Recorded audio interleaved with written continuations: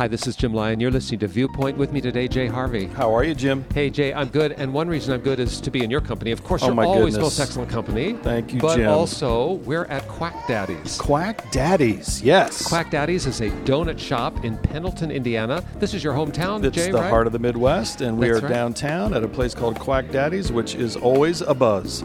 It's always a buzz, and people crowd in here to get donuts that are custom made. Yes. And we're here because it's a place of community gathering where great ideas are shared, where people come to chew the fat. In fact, I've just sat through a most amazing conversation with Yes, some you people did. in this place that will just live in my memory for quite a while. Yeah, we want to draw you into another conversation, and we hope you'll stay with us because right here at Quack Daddy's, it's all about food and life. We'll be right back.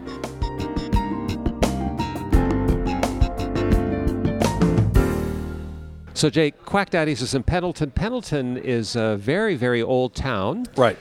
Today kind of being subsumed by the Indianapolis Metro, but still has its own character, its own groove. Very cool place. Correct. And one thing that sets it apart from other donut shops is that you don't walk in and just look at behind a glass, there's rows of donuts of different kinds. No, Right. There's no donut on display here. Right. What happens when you walk in? When you walk in, it's a very warm place, inviting place. You walk in, there's an ordering system, which can be a little bit intimidating at first, but the people here are friendly and they walk you through it. It's a very relational place, and so you get a piece of paper, you find out what kind of donut that you'd like.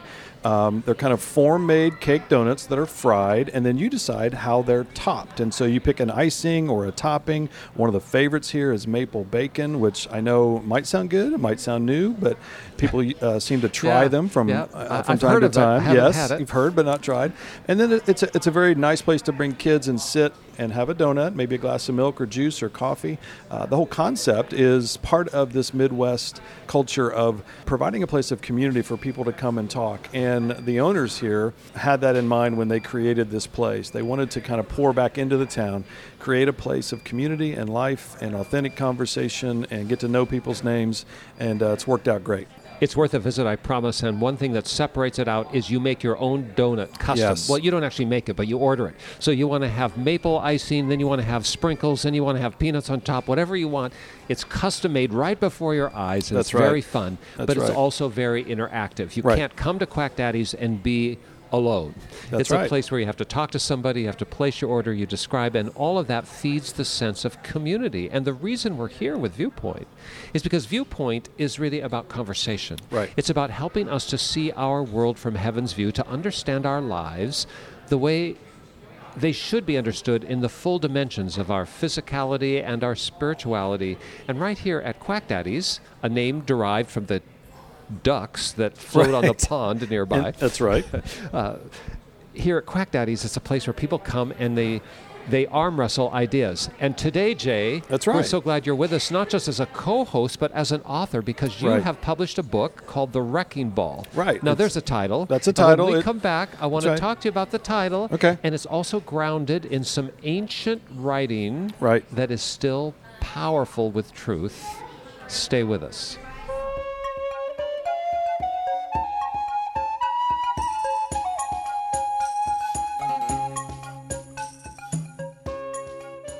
Jennifer Wilson, you're the original co-host with me here at Viewpoint, and during all of these years, have you ever been with us to the Holy Lands? I have not. Well, JJ, I want you to come with us next time because we're going to go again in January 2018. Why in January? At the front end of the month, we'll be in Bethlehem for the Orthodox Christmas Eve. Wow. And then we're going to walk through the streets of the old city of Jerusalem. We'll be on the Mount of Olives and overlook that city So over which meaningful. Jesus wept. We'll go to Galilee, and you'll go out on a wooden boat framed like the one Jesus sailed on, and you'll see the bowl of mountains upon which the lilies bloom like Solomon's glory. Wow. There's so much to experience, so many places to go. The scripture comes alive. JJ, come along with us. And everyone listening, we want you to join us. How do you get there? Check out our website, cbhviewpoint.org. Read all about it. Or give us a call, 1-800-757-VIEW. That's 1-800-757-8439, toll free. See you there.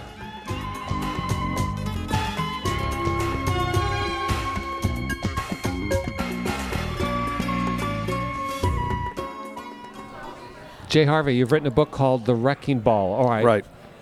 What's that title about? Well, as I was kind of searching for a title, something that would kind of catch people's attention, I thought The Wrecking Ball, and then the second half of the title is The Divine Interruption. And the reason I came up with that is so often as a pastor, I was seeing people that wanted to do something, start a ministry, even in my own life, trying to find God's will for my life when I was a young Christian and starting things. It seems like sometimes there would always be obstacles or things would just get wrecked.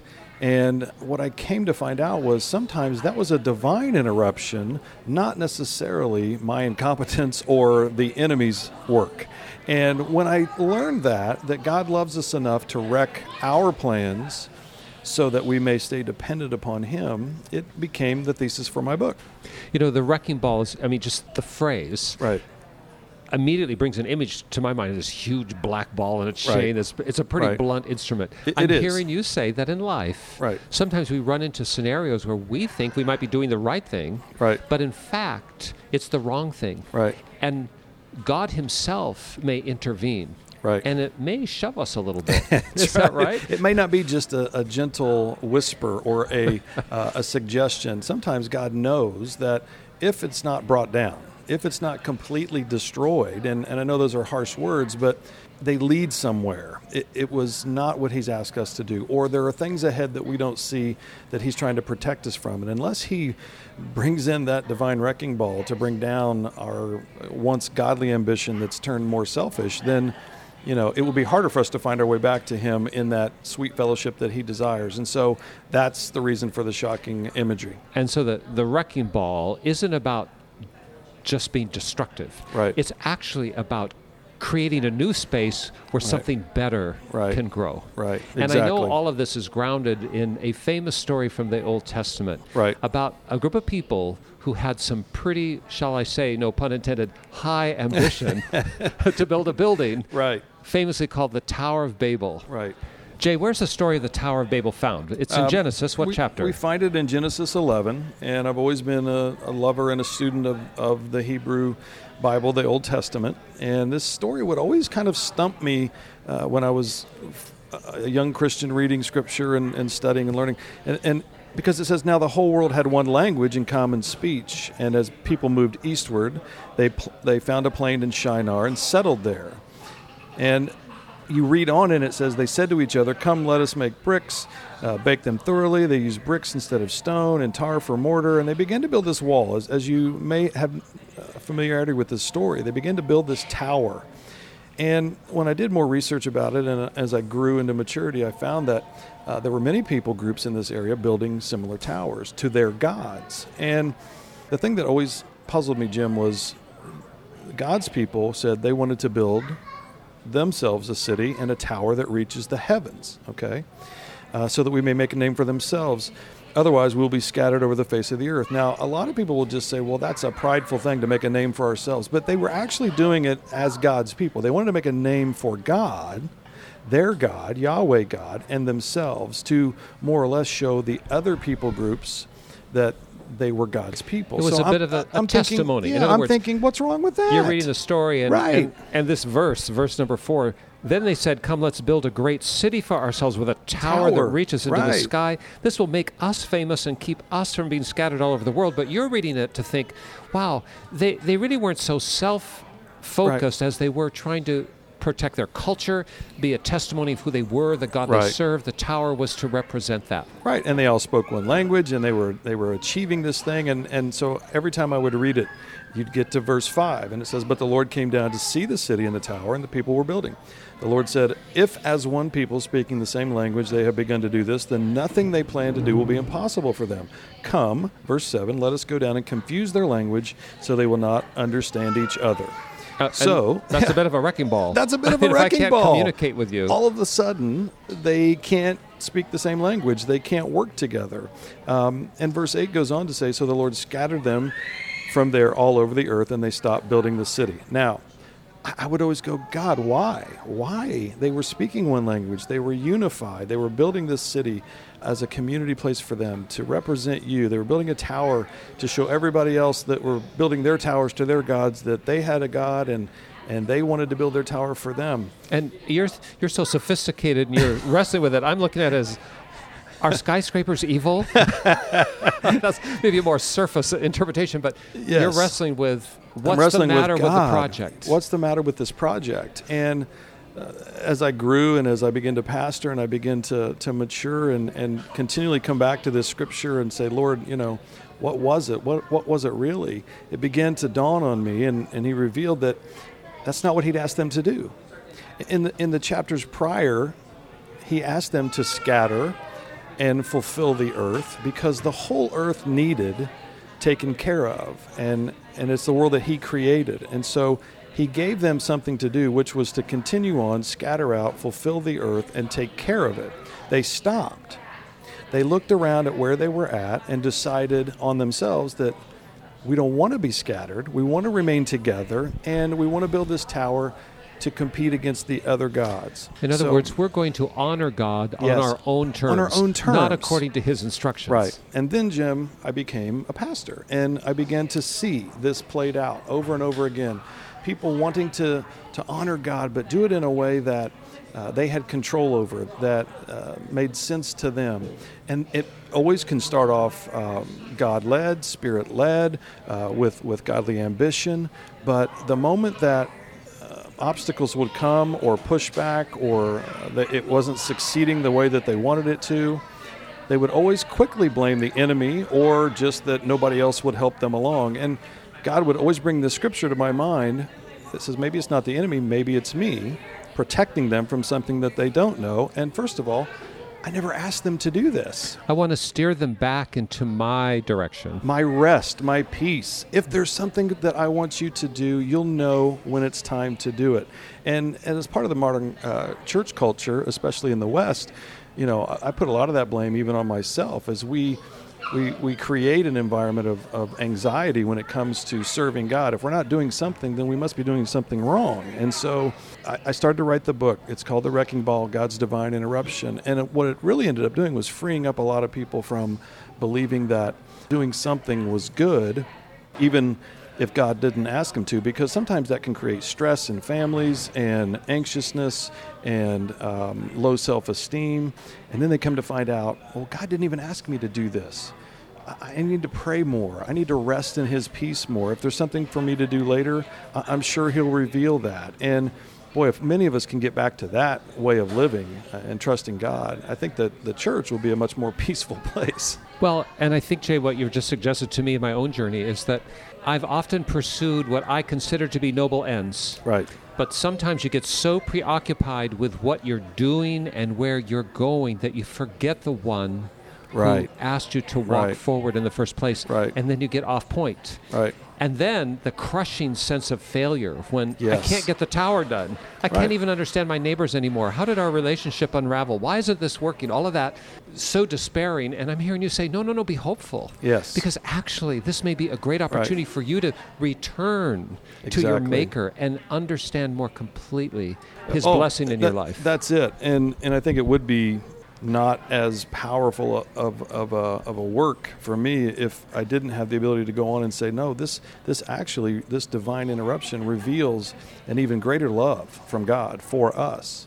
Loves us enough not only to send his son to die for us, but even as we do things out of love for him, if he knows that eventually it's going to hurt us or cause us to have feelings of failure and low self-esteem, that he would rather bring it down and kind of give us that only option back to him as a way to remind us, encourage us that he doesn't expect some of these things, that he is still the Lord in control.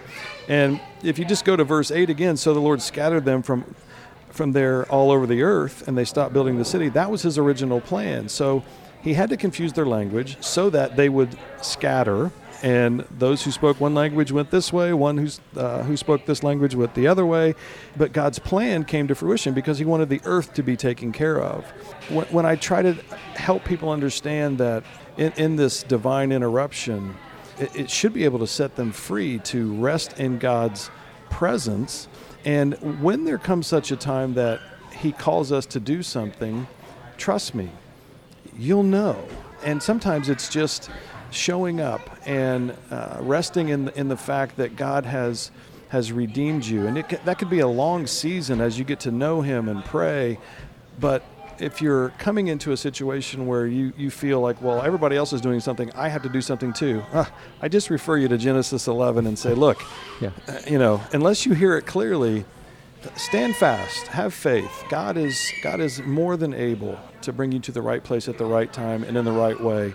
And that might take a while, so relax. Stop looking at everybody else's tower. Right. They may not be doing it right either, just because they're off the ground. That's right. That's exactly right. As you've been walking me through the Tower of Babel again, Jay, suddenly my own life came into view. I'm sorry. And you know what? When we come back, I just want to tell you a story. Okay, great.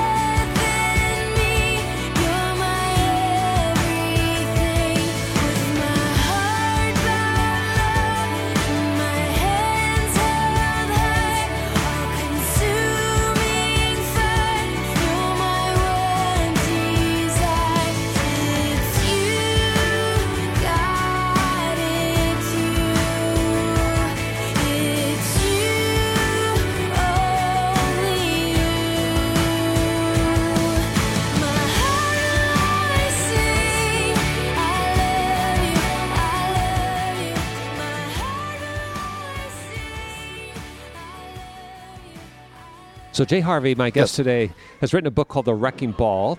He's drawn some lessons from the famous story in Genesis chapter 11 of a group of people trying to build a tower to the heavens called the Tower of Babel. The Lord intervenes. He kind of gives them a wrecking ball and tears down the project because they're confused now, can't speak the same language, can't get the job done. Jay, wrestling with the story, has concluded that maybe when we find ourselves up against a wall, when plans don't work out, it may be the Lord's intervention, not just the enemy of our soul. Sometimes we're always looking at the devil's hand in all of our difficulties, but God often intervenes in our lives in ways that seem to be oppositional at first, but actually may be stopping something so something better can happen. And as you've been talking about that, all of a sudden, Jay, I saw myself, because you know what? When I was a young guy, I wanted to be a leader. Mm-hmm. And I interpreted that to be in politics. Right. And I gave my life to a political career. And you know what? I wasn't so bad at that either. I loved it. And to my utter astonishment, I found myself as a young guy who had actually gone some distance down the road. I was representing my hometown, the city of Seattle, in the state legislature, and I loved it. Wow. And then the district boundaries were redrawn, and I was redistricted out of my seat, and I was thrown into another seat where I couldn't overcome the incumbents in the next election, and I found myself ultimately by the curb. And wait a minute, I thought, Lord, I played by the rules. I'm a nice guy. Right. I want to honor you. Right. With my political career, I saw politics as a way in which I could do the common good and be a voice for righteous thinking and so on. And still, politics is a noble calling, I think. But for me, it wasn't God's hand on my life. Right. And it was a wrecking ball. Right. It was a wrecking ball. I was redistricted out. Now, the consequence of that was I was left by the curb, not sure what to do. And my church family knocked on my door and said, you know what, we think you should be our pastor. And I'm looking like, no way, I'm not a pastor. Right. But here we are, all these Right. years on, and I'm realizing maybe I was a Tower of Babel. That's right. It wasn't that skyscrapers are evil. It just was not my Exactly. job to build it. Exactly, Jim, and that's a great point. I want people to understand that these things that we try to do can be wholly good. They can be starting off with a godly ambition, with a good moral ambition. But here's the point about God we often miss. He knows everything. He knows your future. He knows that even though you've started off in this way, something that may happen in the future that will turn your ambition selfish. It may wreck your family. And so he's more willing to bring down what it is that you've started, even if on the outside it looks beautiful and it looks good and it looks right. If it's going to end up in a way that's not going to serve his purpose for your life in a greater way, he'll bring it down. And I think it would be so refreshing to hear more believers and more people in general just say, you know what? I need to hold on loosely to some of these things. If it's not the Lord's will, then I need to be ready to let that go. Because if not, he will wreck it out of love.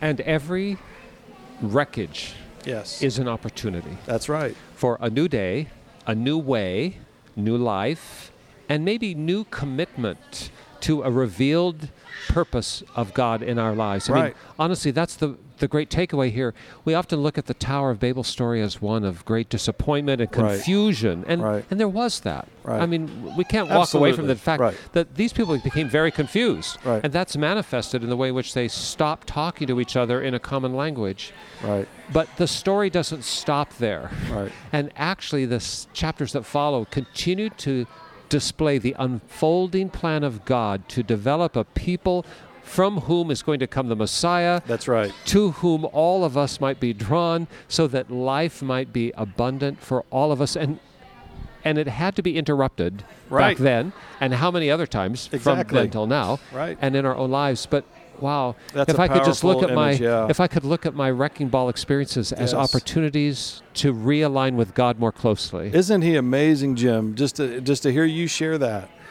to think about God in this way, that he is willing to wreck in order to save, and he does that in such a way that still fulfills his greater purpose to redeem all men and all mankind and bring us along for the ride. And he still takes the time to say, hey, I'm about to wreck your plans here, but hang on, because they're going to fit back in later in my greater narrative of your life and those around you. I mean, I just can't wrap my head around that sometimes. And boy, I'd like to spend more time in resting and spending time with that God instead of the one that I see so often on the weekends, which has me scurrying about like a chicken with my head cut off. And I got to remind myself of that too. It is God's plans that will prevail, and always out of love. So amazing.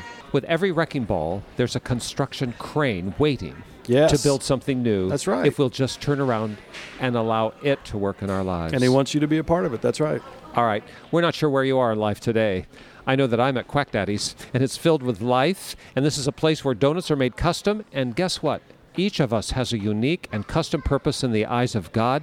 He has created you for a purpose. Sometimes we get off point. We forget to turn left when he asks us to turn left, and we start going to the right. but he will intervene because he loves us. And today, wherever you are in life, if you're facing a disappointment, you feel like a wrecking ball has come in, and truth be told, maybe it was the devil's wreck. Could be. But even that can be redeemed by God if you surrender it to That's him. right. And maybe even God is loving you so much, he's not letting you go forward farther on the course you're on today. Wherever you are, know this: God has a plan for you. God loves you. And whatever you have dreamed for yourself, his dream is better. How do you connect to that? You surrender your life into his hand. How do you do that? Start with us right now by praying. Our Father, we're so thankful today that you know every one of us and that you have conceived us yourself. Before the foundation of the world, you knew us. And you have breathed into us life just here and now for your purposes. We thank you for your Son, Jesus, who helps us see you and who interacts with us through his Spirit. And we surrender our lives, Lord, into his hand. Maybe we've been building the Tower of Babel and it's stopped and we don't know why. Maybe we've tried to construct something by our own imagination, but somehow we just can't get it done and we don't know why. Lord, we surrender our lives, our half-completed buildings, all the things that we can't finish. We just give them to you now and admit that we're powerless by ourselves and that we ourselves are flawed. We're sinners.